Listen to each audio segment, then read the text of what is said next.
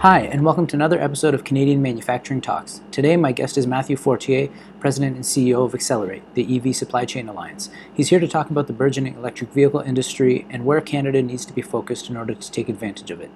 So I'm Matthew Fortune, president of Accelerate, which is an organization that brings together different sectors of Canada's zero-emission vehicle supply chain. So that includes critical mineral mining and processing and battery research and development, as well as auto parts manufacturing and vehicle assembly. Thank you for joining me, Matthew. So to dive into the IEC report, one of the first things I noticed was that there was sort of two main areas of focus in terms of being proposed in terms of where Canada's focus should be. One of them being manufacturers pivoting to EV components, and then the other one focusing on sort of the mining industry and how the raw materials and commodities could support electric vehicles.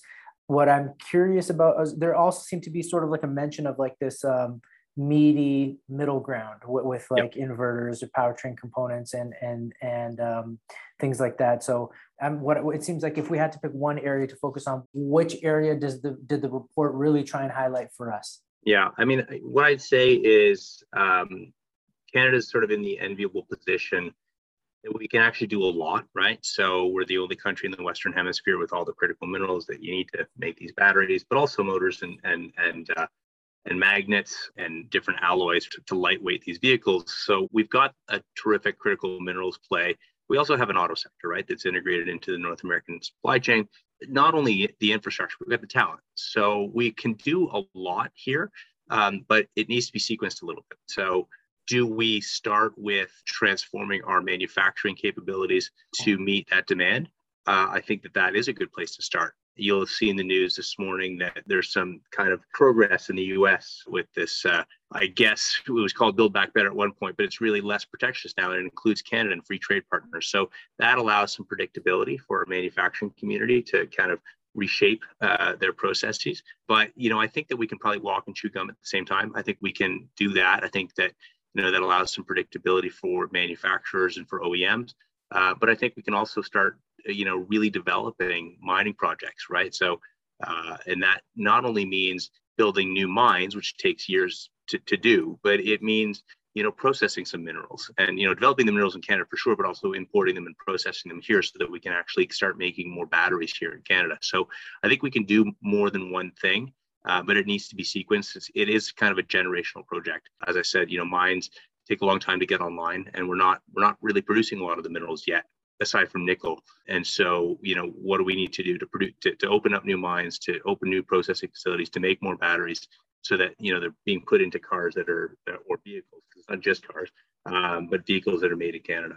I'm glad you expanded on that, and I'm really glad you sort of touched on what's happening south of the border, sort of what I wanted to jump onto next. Obviously, the U.S. has made a lot of noise about protectionist policies, sort of buy American, and a lot of manufacturing that needs to be done within the U.S. It's clear that Canada's put a lot of trade pressure on them to sort of be included in some of that. What my question is does the IEC report have we thought about what a resiliency strategy would look like if the U.S. ends up locking Canada out of, these trade deals if things go south? So, I mean, the good news is that it looks like it's turning in our favor, and who knows what happens with that piece of legislation. But absent any legislation, we should still be kind of in an integrated scenario anyway. So it looks like we're pointing in the right direction. But I would say that the best hedge against any protectionism is to have a strong industry here, right? To have a strategy, to figure out what we want to be good at, to figure out what success looks like in Canada. So, even though we can do a lot of what needs to be done along the supply chain, we do need to pick our spots. And so you identified earlier, is it mining or minerals, or is it manufacturing? It can be both, and it should be both. But, we'll have to pick amongst the list of critical minerals. What are our best plays? How much are we going to produce? How are we going to do that?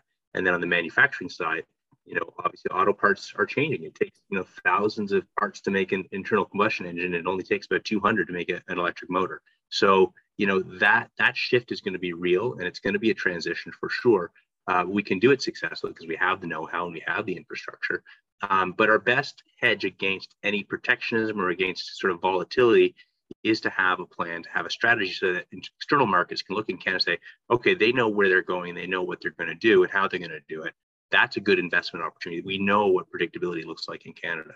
One of the things manufacturers are concerned about as they sort of transition, their plants to being more environmentally friendly or changing to new products is they have a lot of questions sometimes about how long it takes to manufacture certain products. And so I say that because it's clear that setting up a mining operation sometimes takes 20, 30 years before it becomes profitable. It's clear we're not going to catch up to China or anything like that. So there is that midstream supply capacity where that's key. What I'm curious about is how long does it take to develop, refine precursor minerals like graphite, hydroxide, cathodes, anodes, inverters, and being involved in that midstream capacity? How many years is that going to take manufacturers to, become operational with that sort of stuff? I mean, it depends. It depends on a number of things, including access to raw materials and guarantee of access. We're seeing some really good projects spring up in Canada. I mean, Nano One is a great example of a Canadian firm that is expanding, that is leveraging its own innovation and IP to be, an important player in the cathode and anode space. So how many years does it take? The answer is it depends. One thing that is interesting to me, it's probably true in every industry. Everybody wants this to be done quickly. Everybody wants to put a certain time frame against it. And the truth is, like, the world doesn't end in 2030 or 2040 or 2050. There are going to continue to be opportunities. And by the way, batteries are going to evolve, right? And technology is going to evolve. Transportation is going to evolve. So Canada's job really is to figure out where the puck's going to go so that we can meet it and have the technology and have the materials and the people and the human capital to take advantage of where that puck's gone to. So I would say, let's be in a rush to establish a strategy and to create firms and to create competitive advantage, but let's also be patient and figure out, okay, sure, it takes, you sort of put 15, 20 years. I mean, it depends on the mine, it depends on the province, but let's call it 7 to 12 years.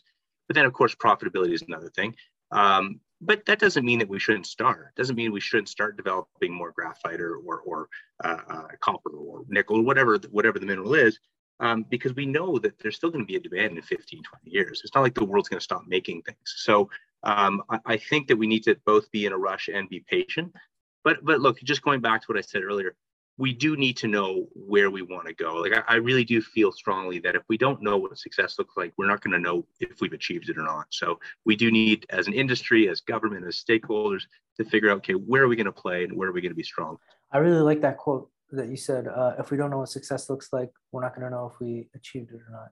The other thing that I wanted to sort of ask about that the IEC's report sort of touched on was the talent pool and labor force that is going to be needed in order to really bolster and see the EV industry explode here in Canada.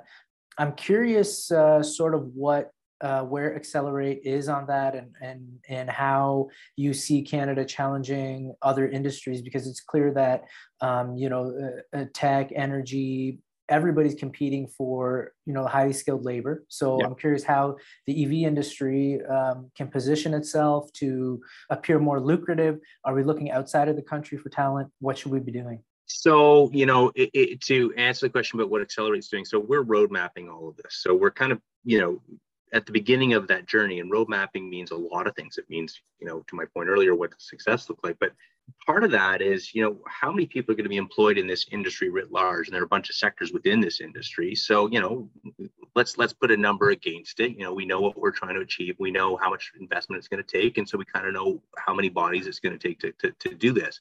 So we can rough that out. But to your second question around, how do we do it? The answer is we got to do it all. Just like we've always done in Canada, we have to attract the best and the brightest, right? We need to make Canada a destination of choice for people who are going to invent things and patent things and innovate. Of course, we need to develop that talent here internally as well. And we have done that. I mean, we sometimes we beat ourselves up in Canada. We look elsewhere and sort of say they're doing it better. Actually, Canada's a pretty good place to live and work. I mean, let's be frank. But we need to continue doing that. The reason is we need to be able to provide the same standard of living to our kids and our grandkids that we've enjoyed, right? So it's really important to maintain that and to really grow it. I think a big question for me is labor transition, right? So as I said earlier, it takes far fewer parts to make an electric motor than an engine. That's just an example. Okay, so there are going to be firms that are going to have to transition, right? And what does that mean? Well, it means they're going to have to make different parts, to be very frank, right? And so how do they do that? Well, it's going to be retraining. It's huge investments into retooling their facilities, and that's a competitiveness issue as well. And then there are going to be people who work in assembly facilities that are going to be maybe need to be retrained, right? So that's a big question here. But when I go back to questions about industrial revolution, I mean, go back 120 years. People would say, well, what about the handsome cab driver, right? What happens to him? Well, when the automobile comes online, well, it's not like all of a sudden jobs disappear. They're just new jobs that just nobody ever thought of. Who would have thought that a blogger would be a job 15 years ago, or a social media influencer? I mean, they're kind of trite examples, but there are roles that don't exist now that will exist. We need to know what they are going to be, or at least start creating that to some extent and visualizing it so that we can retrain. We've got to work with our higher education community, make sure that the programs are online for that, and that people want to work in this industry, right? Like I really feel pretty strongly that our whole GDP is going to shift over the next generation, right? So oil and gas is still an important part of our GDP makeup, but it's going to transition to something else, and other things are going to have to make up for kind of holes in our GDP. This can be one of those sectors, and this can be an exciting sector for innovation, but also for like literally heavy manufacturing. I mean, some people want to work in heavy manufacturing, and this can be a place for them to find a home. But it's also for software engineers and for other people who kind of want to create IP. So I think there are going to be a lot of roles. We need to sort of sketch that out and figure out where those roles are going to be. How are we going to train people? How are we going to attract people? It's a big job, but it's kind of an exciting one. Absolutely. And I think that's going to be an ongoing challenge as well, making the industry, I guess, appear lucrative to young people, students, and immigrants and things like that. So really interesting to see how it plays out. The last thing I wanted to sort of touch on was it's clear that the federal government's making a lot of investments in electric vehicles and capacities and chargers and really every facet of the industry to try and help it grow. I'm curious where you think the federal government can invest a little bit better and where you want to see more focus. Well, I would say that the federal government and the provinces of Ontario and Quebec in particular have been really smart and active in pursuing these sort of foreign direct investment opportunities, right? So I think if I'm in their shoes, their number one priority, particularly in Ontario and at the federal level, is to maintain our auto sector, right? Like, it's super important. There are hundreds of thousands of people who are employed directly or indirectly in that sector, and communities that rely entirely on those facilities and that manufacturing production. So really, really important. They've been really kind of smart and diligent about doing that. And of course, there's battery manufacturing too that they've been pursuing, which again signals their intent. I sort of see these as hub investments, right? So how do you take the hubs and build the spokes?